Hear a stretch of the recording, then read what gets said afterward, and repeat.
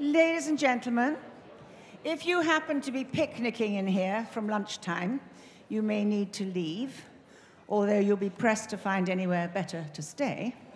And Well, there's Iran upstairs. Yeah, that's true. I'd rather be there, wouldn't you? Yeah. Well, maybe, would you do this and I'll slip up to Iran? Yeah. After this morning, I'm surprised there aren't 15, what is it? How many hundreds are we here? 1,500 people onto their travel agents as we speak. I mean, why would you want to go anywhere else? It was so exciting. I said to John at lunchtime, you know, we forget how much on the winning side we are and what extraordinary things are going on around the world. So it was very uplifting. Very good. We are about to embark on some teaching or some talking, really, with you about, we've called it Back to the Future. And we've been asked... Teaching would be a grand way of looking at it. Do you think teaching? Well, let's start. Sharing our deplorable ignorance would be a better description. Here we are. We do our best. We do our best. We are talking about we called it Back to the Future. In other words, we want to look back to where we've come from out of huge gratitude. And given that we were actually there when it started, it would be quite fun to talk about that. But also not just to dwell there, because one doesn't.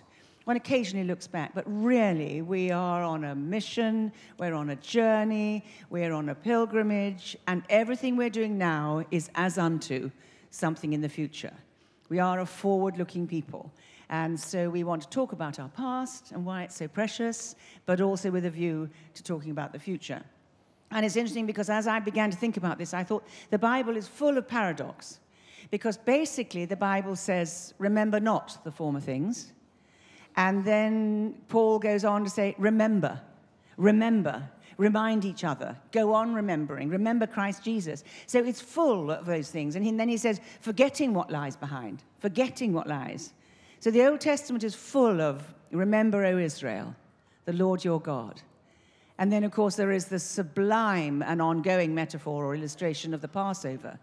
Every time the Jews did Passover, they remembered what God had done. Every time we take communion, we remember what Jesus has done. And yet, alongside the remembering, there is also forget what lies behind. Remember not the former things. Behold, I am doing a new thing. On you go. So there is a paradox. So between us, we want to wend our way through the sort of tension, if you like, of the both and, remembering and forgetting all at the same time, which is quite a tall order. So far, so good? Yeah, do you think? How do you think it's going? I think you're riveting. Do you know, he's been saying that now for how many? 46 years? 40th wedding anniversary coming up. So cool.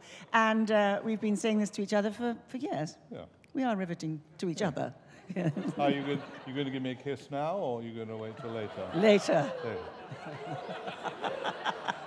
I have witnesses. Yeah, rather too many for my liking. Okay, let's just insert, before we launch into it, let me just insert a footnote or a caveat or a warning like you get on a packet of cigarettes. You know, this could kill. It's true. We're going to talk a bit about the past. And the difficulty about talking about the past is that the risk is that it could come across to those of you listening at this we're harking back to the glory days. And therefore you end up feeling, well, I wasn't around there. You know, I never met John Wimber. I don't even know, I hardly know who he is, except, he described himself as a fat man trying to get to heaven. Do you know? So I just wanted to subvert, if that's the way this comes across, we apologize in advance. It's to do with heritage, and this is where we've come from. But I don't think any of us believe, certainly the two of us don't, that there's nothing but the glory days ahead of us. I mean, look around. Yeah. Look around the movement at the moment, and just listening to some of the advances that John and Debbie and their team are talking about. Nobody's standing still. Nobody's hitched to the past. Yeah. But if it's helpful to put it in context and fill in some of the gaps in your thinking and understanding, because as leaders, you need information. You need That's part of what you do, is you're purveyors of information to the people you lead. But I assure you, there are people around the room. I'm just looking. There's Noni Farrelly there who's talking, but if she weren't talking, she would be listening. And then there's Neil and Kate right at the back. Go and wave at me, Oh, Neil really? and Kate. Oh, no. Oh, gosh. They lead the South West London Vineyard, which was, so we worked together for many years in South West London. And the serious point I wanted to make, and there are others around here, I can't see them all, I did see, but others around here who have been around for a long time, and you would be very wise to grab them and take them aside and say, just fill in some of the bits that John and Eleanor left out, because you're just getting one perspective, and that's ours. Okay? Many of you Why will are you have looking at me like that? Because that was great. You're wonderful. Thank you. Lovely, lovely. This whole thing began, and many of you will have heard the story, and I'll rattle through it very fast. But in 1977, a small group of people met together in a back room of a home in Yorba Linda, California. They were all believers, they were Christians, they had done more Bible studies than was good for anybody, they'd been to every prayer meeting they possibly could, they were thoroughly religious, and they said they had the pointy hats of Pharisees. And they were burnt out, done in, fed up, and cross. And they met together in this room, and they suddenly started finding themselves just crying out to God for his mercy. And one of them was a boy who was almost a street boy. He was about 15 or 16, but he could play the guitar, and he grabbed a guitar, and he started to play songs. And they were different from any of the hymns that they'd all ever sung in the Quaker church or in any other church, in whatever they'd been a part of, Calvary Chapel. And they started to sing little songs, little easy, quick, snappy little songs to Jesus. Nobody thought to do it like that before. And they cried out, and then they started singing the Psalms, "Create in me a clean heart, O Lord, and renew a right spirit within me. Take not your Holy Spirit from me." And it was the cry of their hearts, and they were desperate. They then began to get excited because the Lord heard their cries. And he started to visit them, and the presence of God came into the room, and everything started to change. And historically, the history of the vineyard, and I would even like to say the history of the church in the last 50 years, was affected by what happened in that back room. And God heard their cries, and he had mercy. A week or two later, John Wimber, whose wife was part of that group, month or two later, John Wimber, he was traveling at the time as a church growth consultant, and he came back to Yorba Linda to home, and Carol Wimber, who was part of that group, and her sister-in-law, said, "John, you've got to come to our group. There's something new going on. There's something happening. We're really, really excited." And he was a bit dismissive. "Oh, I've been on the road, and I'm tired and busy." Anyway, he went to the group, and he spent the evening with them. At the end of the evening, he said to his wife, Carol, "Well, Carol Kay, that group's not going anywhere." Which is interesting because it does mean that any of us can make mistakes. He could not have been more wrong, God bless him. It was the first thing I ever heard him say, and it was completely wrong. He said, "It'll never go anywhere." And look at us. We are the inheritors of that little small group. And the group grew, and then the presence of God increased, and then the thing began to bowl along, and the Spirit of God came. And historically, you look back at points in the Christian church where God came and God did something. And just like in the Old Testament, the Israelites would throw up a little cairn of stones because they say, "That's where God did this." And there could just as well be a cairn of stones in that funny house in Yorba Linda because that's where God did this. And it was only 40 years ago. And it's 30 years since this all started in this country. And God has done extraordinary things. And it's just worth remembering, it started out of desperation, and desperation for the presence of God, which is where you were when you went to visit. Yeah. Just as an aside, one of the things, as they started to worship in their brokenness, this small group, which included John Wimber's wife, Carol, yeah. Bob and Penny Fulton. Carol's sister, Penny, who's married to a fellow called Bob Fulton. So Bob and Penny and Carol, they basically started this group. One of the things they noticed with this worship leader, Carl, was that as they were very used to, singing hymns and songs where they were singing to one another about God. one of the things they noticed, and they stumbled across it, quite simply, was that as they focused and actually sang to God and to Jesus rather than about him to one another, they noticed that was when the dynamic changed, and something in their worship they just discovered, the presence of the Spirit of God seemed to be greater, seemed to be more pronounced, isn't it, as they did that. Which was, foundational, I think. It later came to light. It was foundational in our understanding of worship in the vineyard. So anyhow, I grew up in the Church of England. I was going to be a doctor. That didn't. I decided to switch in order to do ministry. So the obvious place to do it was in the Church of England. That was just the tribe, the rabble, the culture, subculture I grew up in. Worked for in two Anglican churches, one in Dorset, one in the centre of London. And just between the two, they gave me a sort of a mini sabbatical. And there was a man, some of you who are over 300 in age will remember an Anglican priest by the name of David Watson. He was a wonderful, wonderful evangelist, great friend of John Wimber's. He was the person, the two of them were lecturing at Fuller Seminary in California. They became friends because they lived in the hostel for visiting professors. And it was as a result of that David Watson said to John Wimber, won't you come to the UK and minister to our people in our church? That's how it all started. David Watson invited him. Well, I'd known David for years, and he'd said to me, I was already in this sabbatical thing, I was already coming to the East Coast, and all David kept saying to me is, whatever you do, don't come back from America until you've met John Wimber. Well, I'd never been to America before. I didn't know who John Wimber was from a bar of soap. So anyhow, I was due to a conference on the East Coast. Most unlike me, I wrote him a letter. This was long before email, long before electricity, long before running water, plumbing. I wrote him an email, dear Mr. Wimber, David Watson, who is a friend of yours, has said I should write to you, and can I come and visit? Heard nothing. And normally in our culture, well, number one, you don't invite yourself anywhere, yes? Number two, if you invite yourself and you don't get any reply, you certainly don't turn up. So literally, I went to, having done this thing on the East Coast of the US, I went to JFK Airport. All I had was a piece of paper with a telephone number on it.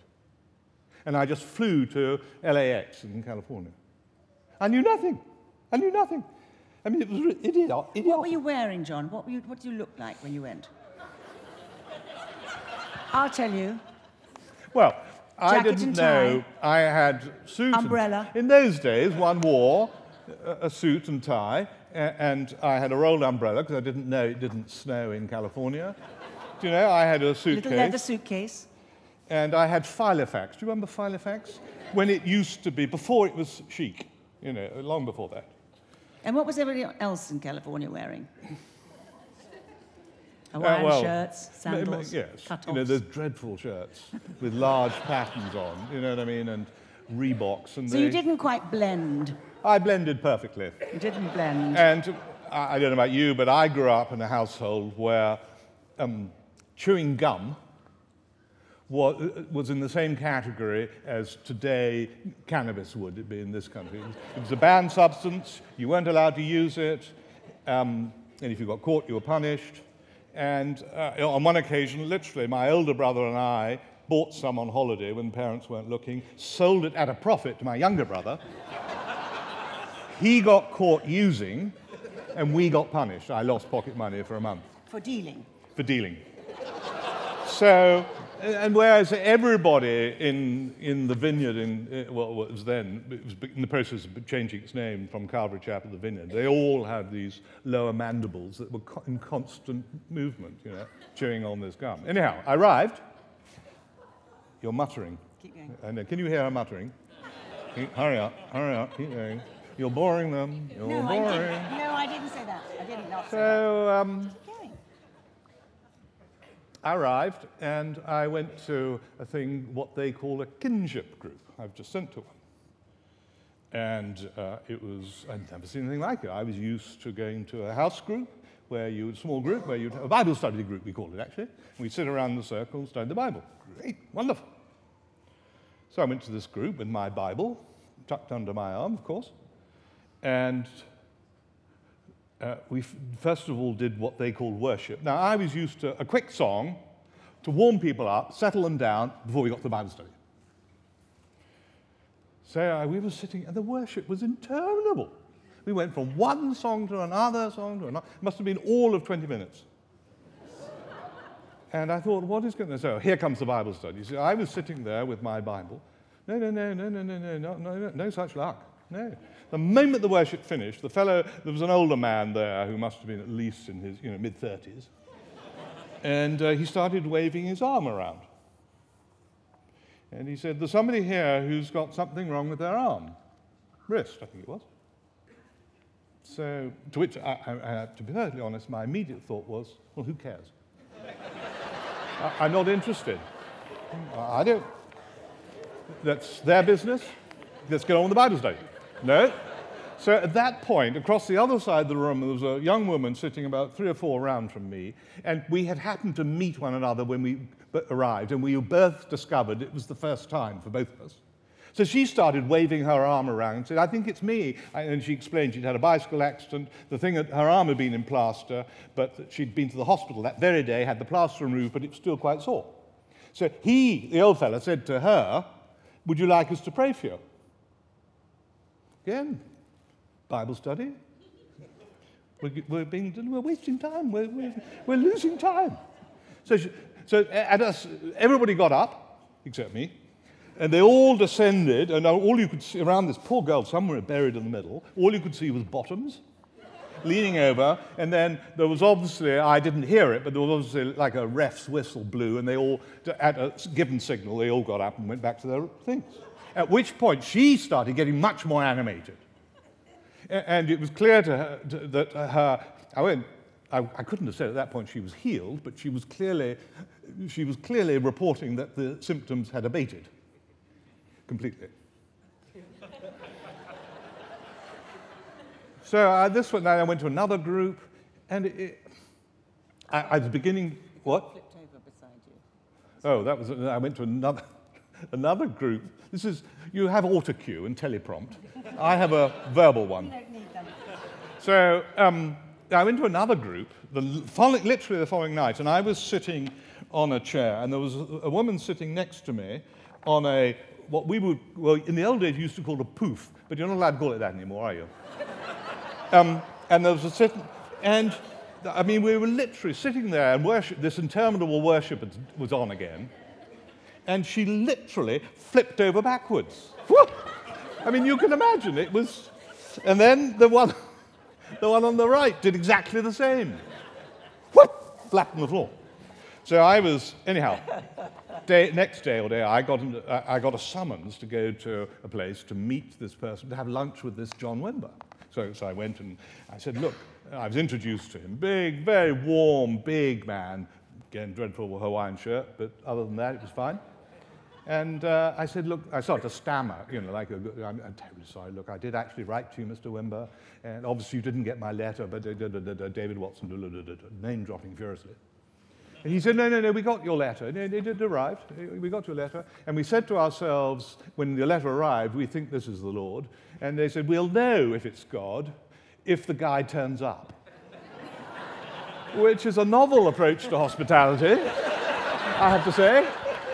But I started to relax, and I thought, and, quite honestly, to be perfectly honest with you, with all this nonsense going on with people flipping and, arms getting mended and all that, I did genuinely wonder whether I'd landed in the middle of a cult.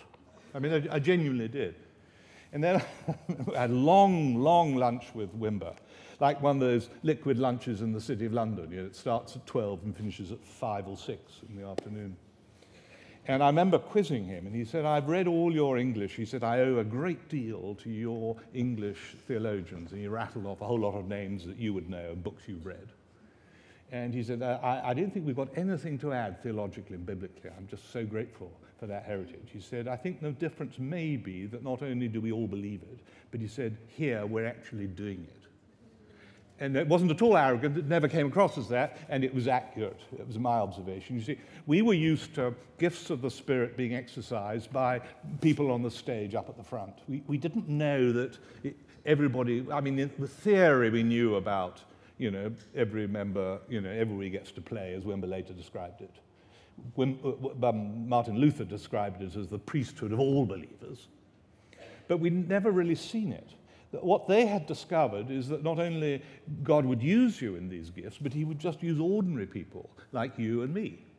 And frankly, I never ever thought that God would ever use me to prophesy. He might use me to lead somebody to Christ. He might use me to teach the Bible, lead a Bible study, but he'd never use me to prophesy or to have words of knowledge or to heal somebody, because I wasn't holy enough. I was just, my level of spirituality was just too low. And so there were one or two people who were very gifted, but that's because God loved them more and they were holier, and probably an angel appeared to them in the bath and zapped them, and then, they could do it and I couldn't. I mean, that was honestly how I thought. So here were these people who were basically saying anybody can do it.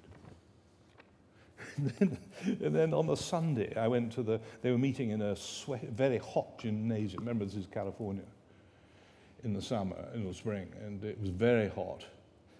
And I remember, close my eyes now, and my recollection, I remember it very clearly, by the end of the evening, the place was just littered with bodies and Bibles, just strewn as if they'd been scattered like confetti. God was doing.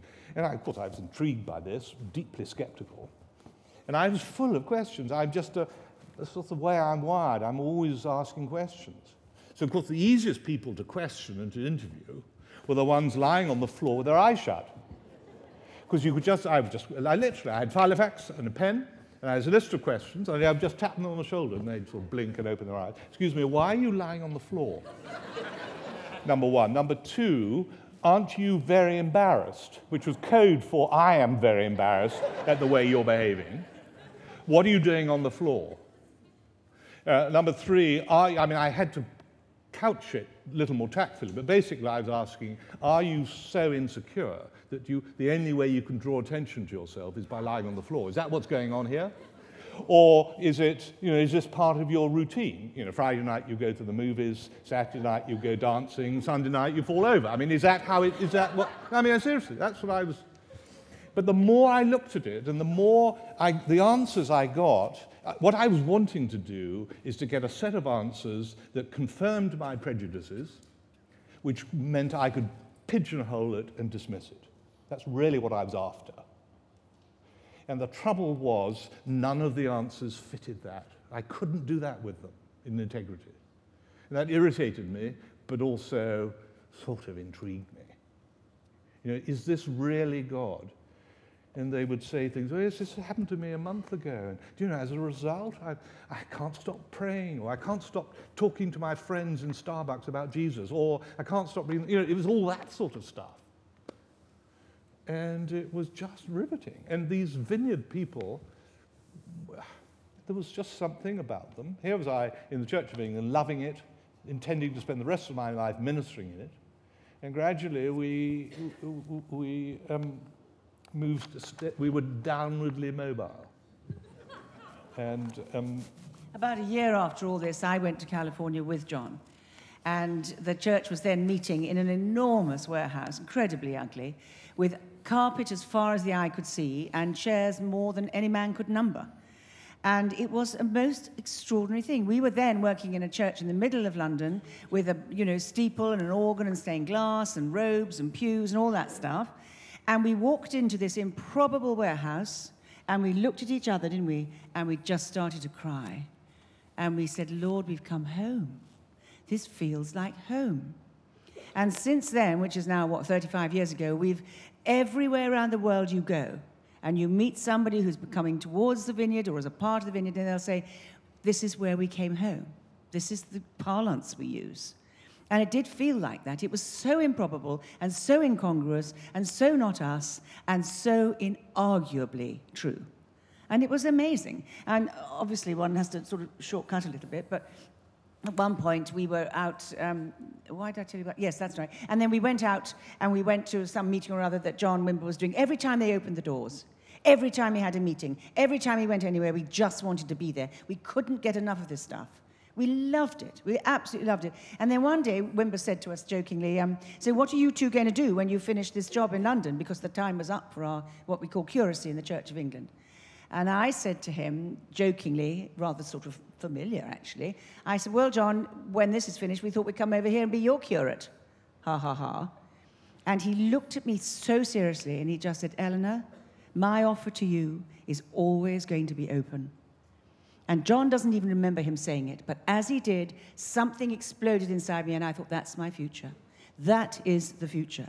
And that's where this huge adventure began. And we went and joined the staff. He invited us to go out to Anaheim. We went for just a month or two. We stayed for 19 months. That's where one of our boys was born. And during that time, John and Debbie came through town. And we were asked whether we would entertain them because we were English and they were. So we met them and they were sweet and it was lovely and everything. And they came for about 6 weeks and stayed for 6 months. And during that time, this extraordinary friendship was forged. And we were all in a room. Do you remember one morning we were in a room at a staff meeting in Anaheim, and it was a big room, and we were working at desks in pairs. It was a couples thing. And Wimber went round the room and said, now, tell us who each of you are, because the staff was so big, they didn't all know what each other did. And everyone must have said what they did. And John and Debbie were at the far side of the room, and we really hardly knew them. And they stood up, and they said, we're John and Debbie Wright, and we're visiting from the United Kingdom. And John said, and we believe that God has called us to go home with John and Eleanor and to start doing what they do. And we fell off our chair. We'd never heard it. They'd never told us. We didn't have a clue. Blown away. I mean, we were delighted. And now, would you look? Would you look?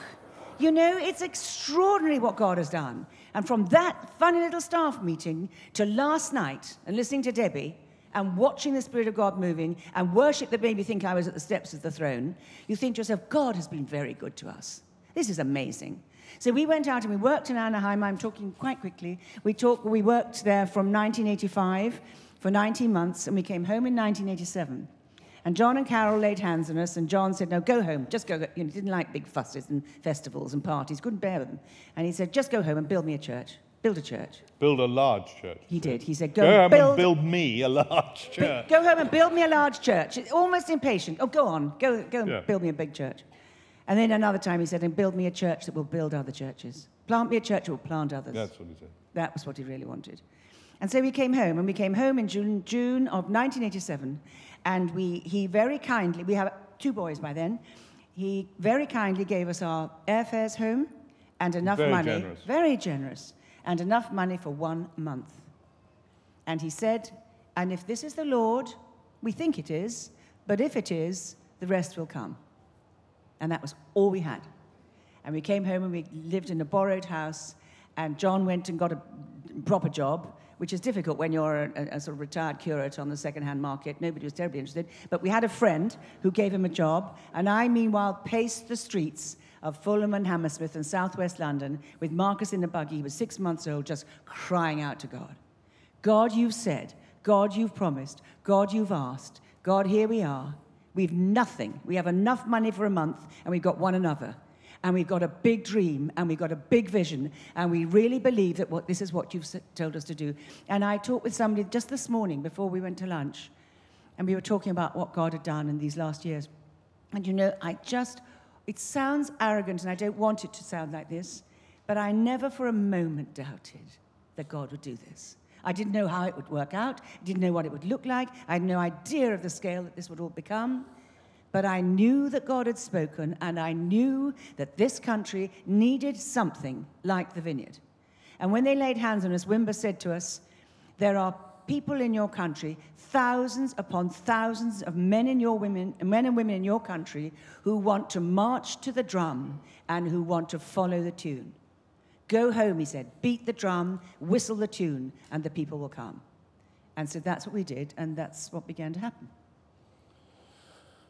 You see? Yeah.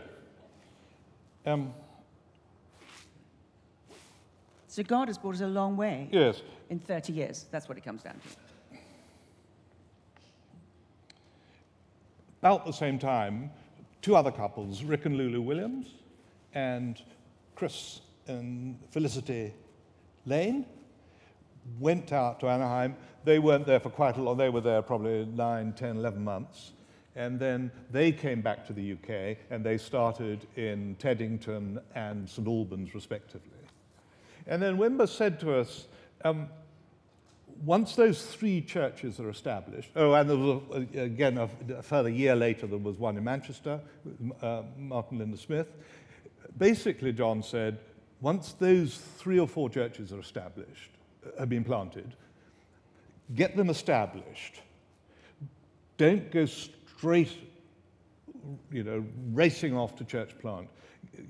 He used the analogy of the Second World War.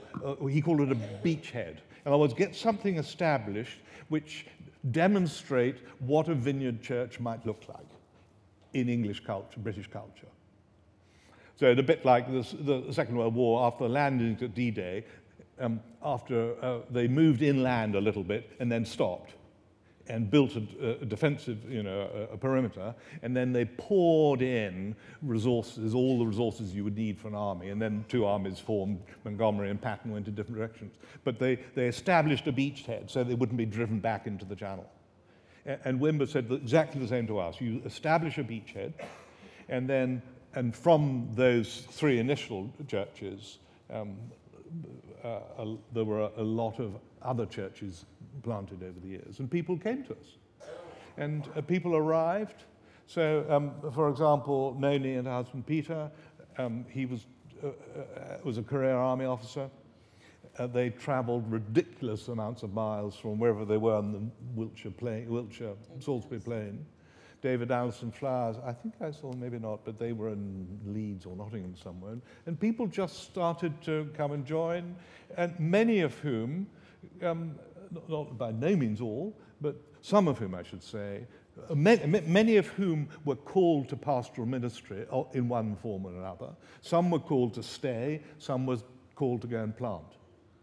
And I don't know quite how, it just sort of happened. So Peter and Noni came, and they went off to plant, and Noni, as you know, has developed Grow Baby, which you may be familiar with. David and Alison went off to Leeds. John and Debbie, in due case, came up to here. Whereas Neil and Kate, God called them to stay, and they stayed on in South West London, and then in due course we handed over to them, and in order to do other things. And then we did exactly the same with John and Debbie, with leading the movement here. We handed over to them 2.5 years ago.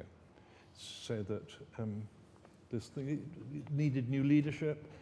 We'd done it for 20-something years, and they were the obvious people to do it. And sometimes these, you know how transitions work in churches and church movements. Sometimes they're absolutely hideous.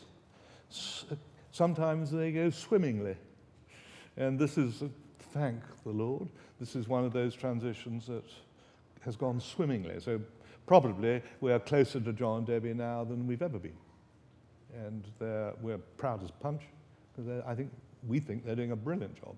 And as I was saying earlier, we now spend our time helping other vineyard families get established, because we're developing these vineyard families, AVCs, we've got popping up like mushrooms all over the world.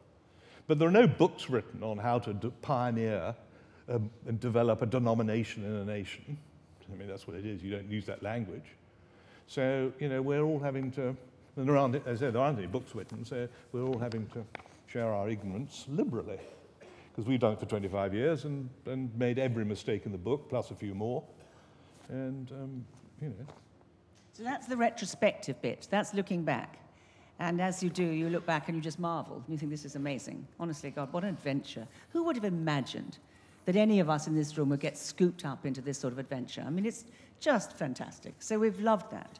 So now, of course, 30 years in, which is what the movement in this country now is, we're 30 years, we're beginning to grow up, although only just, we find ourselves caught up and scooped up, if you like, into a global movement. This thing is far, far bigger than any of us know. And that's what we want to talk about, and about the future and what lies and that up was, of for course, the next stage. Just this morning's session, the second part, was just a glimpse into that. It was an extraordinary. In the book of Revelation, there are 4 words that occur at least 5 times. Every tribe, people, language, and nation. Every tribe, every people group, every nation. It's the word in the original is the word we get our word ethnic or ethnicity. So every people group, the whole lot, every language and dialect. And probably for the Vineyard, one of our foundations was, it was almost our birth, was an attempt by people in the Vineyard to speak the language of the post-war baby boomer generation. Wimber used to say often, we've got to translate this gospel, this good news, into a form that'll be more accessible and more understandable to our contemporary generation. And that process goes on and on and on. And, you go right back, it's an echo of what was happening in the 15th, 16th century. Remember Thomas Cranmer, William Tyndale, whose reputation is being rather revisited, isn't it, and re-established. A huge amount of the first Bible that was allowed legally, the authorized version, a huge amount of it was pinched from William Tyndale, even though he'd been burnt at the stake for translating it into English. And Thomas Cranmer, who wrote the Book of Common Prayer, said in the Book of Common Prayer, in the Articles, that we need Christianity to be expressed in a language understanded of the people. It's the same principle. He saw it then. Wimber saw it clearly in his day. And that's a process that goes on and on. So in all this comes back to the relationship between the past, the present, and the future. Because, yes, we're talking about the past and some wonderful things God has done in the past.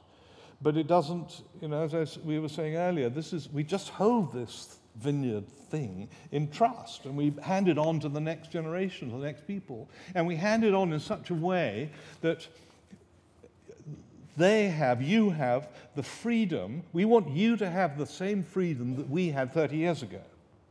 So this thing doesn't get fossilized and stuck in the 80s or 90s or whatever it was. So we want, for those of you who are planting a church, or those of you here who are thinking of planting a church, we want you to have the freedom to interpret the Vineyard, if that's right, translate it, make it understanded of the people in the generation and the culture that you're ministering to. And by definition, that we won't know what that looks like. The sociologists tell us, the religious sociologists tell us that the sending group, as it were, cannot know what it'll look like with what the group who are sent develop. So we trust you to do it. We have to, and we want to. Rather than being lumbered with, as it were, David with Saul's armor, this clunky stuff that doesn't work.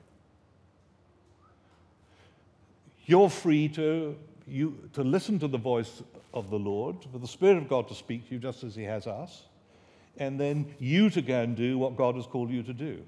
And if you want to do it in the context of the Vineyard, fine, let's do it together. Wimber used to sit down with his staff at the Anaheim Vineyard, which was huge. At the beginning of January of every year, he'd sit down with them and he'd say to them, okay, do you want to do this for another year or not? Do you want to go on or should we stop? No, he didn't have to deal with HR and contracts, things like quite the way we do, but never mind that. I like the idea. Is this something, nobody's trapped in this thing. Nobody's, it's not like the law of the Medes and Persians that cannot be changed. This is what God has called us. If you want to, if you want to do it as part of the Vineyard, wonderful. If not, you want to be part of New Frontiers, or the Anglican Church, or the Presbyterians, or the Russian Orthodox, wonderful. Go do it. So easy in, easy out. We mentioned this morning. That's called a digression. This morning, so I'm bringing it back. This morning we talked about Don Williams, who's one of the elders of the movement. He's in his late 70s, very elderly, brilliant theologian, the brightest theologian we probably produced in the Vineyard. Amazing, close friend of Wimber's. And he's talked and written quite recently, and he says, in the vineyard we've been given a sacred trust. And it's a phrase I hadn't heard before, but it absolutely resonates. And like we've always said, we love every part of the body of Christ. And Wimber taught us that and made it a very, very important deal breaker. We do genuinely, deeply love the whole body of Christ. But having said that, God has called us to this bit of the body of Christ. And we have this sacred trust, and we have something very particular which we are determined to protect and to reproduce. So that's why we do what we do. And now, of course, it's gone wide. Now, I've got some absolutely riveting material here. It is very, very good indeed, and we have no time for it. So, the God of the New Testament is a missionary God, number one. The Christ of the Gospels is a missionary Christ, number two. The Holy Spirit in Acts is a missionary Spirit, number three. There you go. Oh, those two quotes are good, John. Which Don't one? be silly. Which one? Spear. If you want to follow Jesus Christ, this is a wonderful quotation, you must follow him to the ends of the earth, for that is where he is going. Wasn't that worth reading? We cannot think of God without thinking of him as a missionary God. So if you want to follow Jesus, you must follow him to the ends of the earth, because that's where he's going. And that's, I believe, why he's taken the Vineyard Global. Because the Sacred Trust is not just for UK and Ireland. It's not just for the Americans. It's not just for the West. It's not just for the white. It's not just for the minority world, which we now are. It's from one end of the globe to the other, from the northernmost reservations of northern Canada to the land of the long white cloud, which is New Zealand, and all the islands in between. And that map this morning told you, we're going to show you again in a minute. That's what we're for. We're going to the ends of the earth. That's great. Okay, just pause, hit the pause button for a moment. A quick advert. If you've not seen a DVD called I'm a Fool for Christ by John Wimber, I recommend, it's very dated, it was obviously recorded 30 years ago, but you will enjoy it.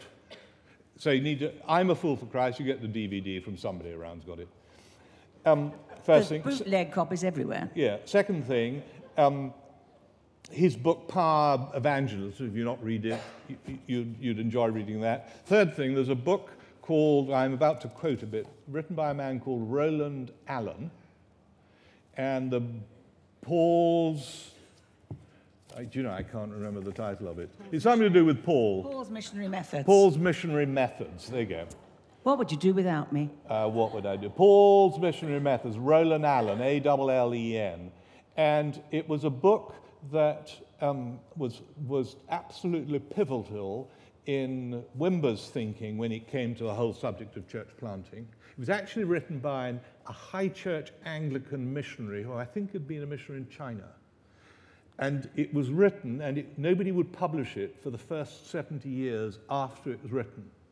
It's just way ahead of its time. But eventually, anyhow, in it, Roland Allen says this, the book of Acts is a strictly missionary book. The conclusion is irresistible that the Holy Spirit was given as a missionary spirit. The great fundamental, unmistakable teaching of the book of Acts, the revelation of the Holy Spirit as a missionary spirit, stands alone in the New Testament. Roland Allen. So, finally, let me finish this. Finish this section with a quote from John Stott, who is dead now. He was an Anglican priest and wonderful Bible teacher. So he says, the religion of the Bible is a missionary religion. It arises from the heart of God himself and is communicated from his heart to ours. Mission, we would say maybe cross-cultural church planting, mission is the global outreach of the global people of a global God. And that's how in the Vineyard, we've always understood. So whether we travel huge distances culturally and or huge distances geographically, we're meant to travel. So For example, in your city, there may be a group of people who are asylum seekers. You don't have to, you only got to travel a mile or two. In terms of distance, it's relatively small. Culturally, they come from a way different culture, you see. Equally, you might go and plant a church in, well, I don't know, Cape Town.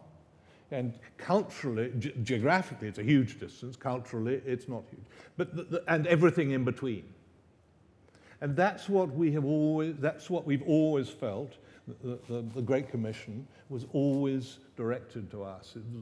It's always been the mandate for evangelicals, and it's always been the conservative evangelicals, as we used to call ourselves, and even with a vineyard spin to it, or a vineyard element, that's what God's called us to do. So, do you want to talk a bit about the... Yes. Can you shove on the map very again? Kindly. There's a little gang up there who are going to help me at this point. Just to remind you of the map that we looked at this morning, which I was impressed by yet again, actually, because the green represents countries in which the vineyard is fully formed, associations of vineyard churches like ours. And John said this morning there were 10 of those 5 years ago, and there are now 15, which means that we have multiplied by 50% in 5 years, which is a wonderful thing, and the momentum is increasing. And the trajectory is looking, is as far as we can tell, exciting. Is looking like... Yes. And the green represents, the blue, in addition, represents the countries in which the vineyard is at work. There are 102 nations now in which there are vineyard presence, church planting presence. And there are over 3,000 vineyard churches at the moment. But that is really, really increasing quite quickly, which is a wonderful thing. Once a year, we have together all the national directors of those movements that are fully developed, 15 couples in this case, and we've met together for the last 2 years here in Nottingham. And last year, we had somebody come and help us, and we called it Discovering Our Future Together. And he was amazingly helpful, and he put all along one wall of one of the big rooms upstairs, he made us put paper. And this is what it looked like. This is you won't read it all, but I'm just giving you an impression. This is a timeline. Can I do this? Because it's easier for me to see it. He said it's a timeline. If you could put on the next slide. And then put on the next slide. Do you see it? Starting from 1975. It started in 1975, and then in 5-year chunks, he had us all write down what things we could remember that had happened in that period. And then it went on. Now, at the beginning, it was pretty thin. There wasn't a great deal. This was 1977 in a little group in one room in the vineyard. This is the global vineyard. And then we had to bring various things that reminded us of what it had been like in those days. And that funny little picture, bottom right, is my omnicord, which is how we started worship. Because I was the worship leader and I had an electronic omnicord that I plugged into the wall, and God had mercy on us all, and it's still... So that was what we remember. So the first 5 years were quite thin. It's a relic. It's a relic. It's a relic, yeah. As am I. 1980, things began to pick up a little bit. 1985, we went to Anaheim. In 1987, we planted the vineyard. Would you like to send the next slide up? And then the activity starts, do you see? So from 85 on through to 95, lots and lots of activity. New countries coming on board, new endeavors starting, new people involved. 1994, Toronto, all that excitement. That was an important, significant part of our history. Various different albums that were released. The first vineyard album out of Canada, Change My Heart, Oh God, which was probably one of the most significant worship tapes of all time. And I once made the mistake of telling John Wimber I thought it was the greatest ever, and he just said to me rather coldly, I think it came from Canada. So it wasn't his. However, we went on like that, and then, of course, 97, Wimber died. And now the next slide. And we took a bit of a knock at that point, and things began to thin out again. In the Western world, whereas in Asia, then Philippines... It all started working... again. Yes, a number of Asian countries. And then if you put the last one of those, do you see, is there one more? I think there may be one more. It's starting to pick up again. Isn't that interesting? So although you can't pick at holes in it, the trajectory is very interesting. And one of the people at that group was the couple who lead the vineyard in Zambia. And Glenda is the most wonderful woman. And we were walking around the room doing this, and we were all buzzed and excited. And then she stopped, and she pointed at the wall, and she said, I now see it. She said, this boat set sail in 1977. And all of us have been coming on board ever since. And we're all sailing in the same way. And it was a real revelatory epiphany moment for her. She said, this is what we're a part of. And it doesn't matter whether you were there in 77, which of course none of us were, whether you were there in 82, which one or two of us were, or whether you just joined in 97 or 2007, this is the voyage that we are all on. And I just thought, at the end of that, would you like to put the next slide up? This I found intriguing. After what you said about those words in the book of Revelation, there are 7 people around that table. We were working together. 7 languages, 7 nations, 1 table. So go around the room. Damas from Zambia, moi, not looking her best. Milton Lucas Brazil. from Brazil. Ian Callow from the Philippines. Georgia Bullman from Germany and Switzerland. Gonzalez, Chile. From Chile. And Noel from the Himalayas. And it just so happened... So this guy in the check blue shirt here, he's just become the national director. He's the latest national director. He's from Nepal. Yeah. And it was interesting. Every 2 years, all the vineyards in Asia get together. They call it Asia Summit. And all the leaders get together and some of their people. And it was held in Jakarta in November, was it? Yeah. And it was a wonderful moment because Noel, turned up. And there was this electric moment when amongst all our Asian brothers and sisters in the vineyard, the first Asian national director stood to his feet and started to preach. And we just said to ourselves, this is a historic moment. Yeah, wonderful. And they said to us, quite honestly, travel, and the expense of travel is the problem.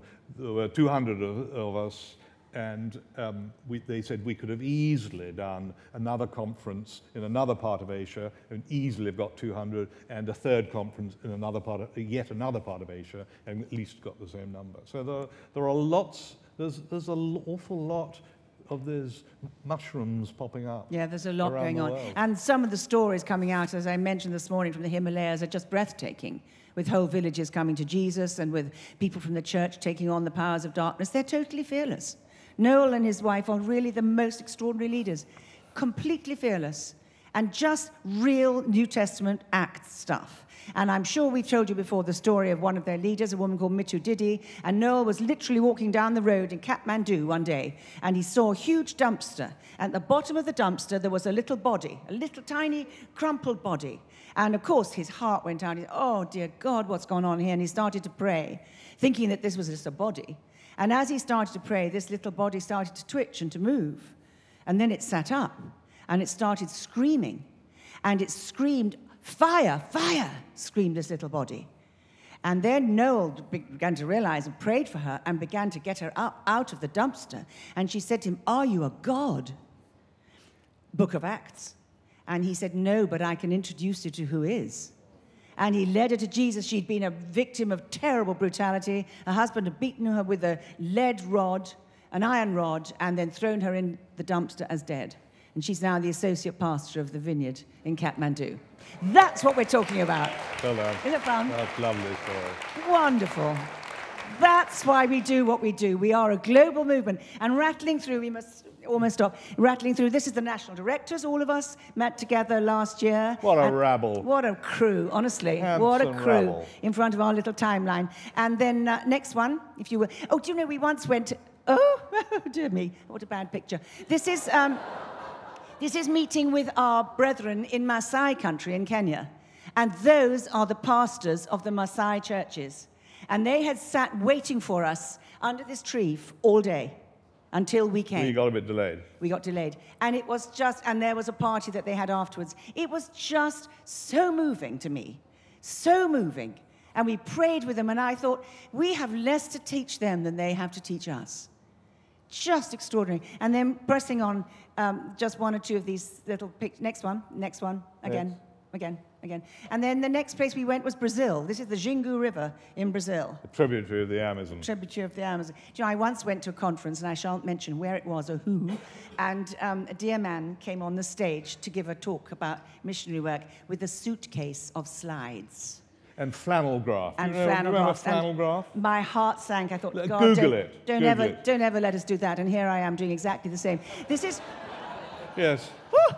But I've only got about 3 or 4. This is the Xingu River. And why I tell you this is because we went on a boat, John and I, up the Xingu, no electricity, no roads, nothing. They put us on a boat. We slept in hammocks. We couldn't change our clothes. It was boys and girls together. It was extraordinary. We ate piranha, which was what the pastor shot underwater With a harpoon. from the boat with a harpoon. That's where So when we he got wasn't to. leading a Bible study, he was, He in, was his, shooting- he in was his swimming trunks, you know. shooting with our lunch. shooting and then, lunch. I mean, look at us. Isn't it bizarre? Look at us. And then the next one. Sweet and sour piranha. I recommend it. And there's Better there- that you eat them than they eat you.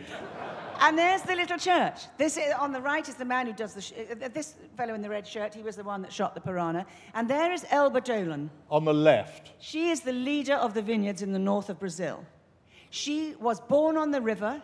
She lit no electricity, nothing. She watched her sisters get pregnant by 15. And she said to her mum, there must be more than this. Will you let me go to school? And they let her go to school in the nearby town. She turned out to be very bright. She needed some money, so she went and knocked on the door of the local missionaries, and she said, do you need a maid? They didn't need a clean your maid. house. I do know how to clean. I can clean. They didn't need a maid. They could do their own cleaning, but they took her in, and they led her to Jesus, and they happened to be vineyard missionaries in Puritan India. And out of that, Elba has now emerged as the leader. She is on our Vineyard Institute Board of Theology. She's got Bible college training. She's incredibly bright. She's a phenomenal leader. And she's just... She's hilarious. She does is. not take prisoners. She's a scream. She's a complete scream. And when she married her husband, who's an an American from Columbus, Ohio, lovely man called Steve, and very pale-skinned, isn't he? Rather like you, my darling. And Too much information. and On she you go. said to him, he asked her to marry him, and she said, I will marry you on one condition, that you turn the lights off before you take your clothes off, because the glare is too great. Honestly. I mean, isn't it just the vineyard? Don't you love it? Don't you love it? And this is where they meet. And then if you give me the next slide, this is the people coming to church. These are the people. This is how they do it. Because in this part of Brazil, they get around by boat. That's the Yeah. only way they can get around. Yeah. So And then there the- are churches all up the river, each connected by boat. And then very quickly, the last ones here, we went a little bit further up the river. We went past that little church, further up the river, and then we keep going to, oh dear, that's so boring. And last one, here you go. This was the house group. This was the house group about, 3 or 4 hours downriver. These people were waiting for us. And we parked the boat, or what do you do with the boat? Docked it. Docked the boat, that's what we did. And then we paddled in a canoe across to the shore. We walked up through the little compound, past the chickens and the cows. We sat down round a tree, and they have no instruments, they had nothing. But they had vineyard values. They did hospitality, they made us coffee, and they made us cake out of nothing. Nothing, they have nothing. And no electricity, nothing. And then here we are around the tree, worshipping the Lord, and they have no instruments. And a little lady said, now we're going to start to worship in Portuguese. And you know the first song they sang? Come, now is the time to worship, which was written in New Malden by Brian Dirksen, who was part of the Southwest London Vineyard 20 years ago. And I thought, God, this is extraordinary. This is a global movement. This is amazing. And in exactly the same way as it had done in the early days, the Spirit of God came, and we got to pray, didn't we, for a lady who had a terrible bad headache. She got healed just there and then on the spot. Right across the world, these things will happen. Thank you. We can stop right there. And I told you about the Philippines, where they've planted a church in the cemetery so that the poor can be there. That's what the vineyard does. That's what we have. That's our sacred trust, wherever we go. And it's lovely. It's a wonderful... And that's what you, my brothers and sisters, that's what you are a part of. This is all of us. We're all in this. Everyone gets to play. And you'd be astonished. You know, you go and visit, or with that... Do turn them off, that's fine. Please turn them off, that's great. Thank you. Sorry. The gang of national directors. You know, if you had been a fly on the wall, we're meeting in March of this year in Portugal. If you were a fly on the wall there, you wouldn't. It's a remarkable, moving thing is you know, 15, 20 different nationalities. But in terms of what you and I understand the vineyard to be, in the core of the vineyard, you honestly can't see daylight between us. You would instantly feel at home. I mean, it's something that God has done in the hearts of people around, within the context of the wider body of Christ, so nobody is being exclusive, but what God has done in the hearts of these men and women who are leading, you would find, language would be different. Some of the expressions of how they do worship and do life would be very different in different countries, but the heart of it, the values, as we talk about, as our Swedish friends talk about, vineyard, vision and values. The vision and the values are, we all share the same.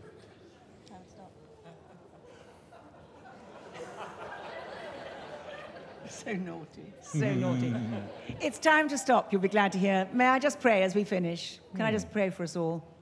Lord, we thank you for this precious, sacred trust that you've given us. Yeah. We feel so humbled and honored and thrilled to be a part of this movement that is so precious. And we thank you. We're grateful.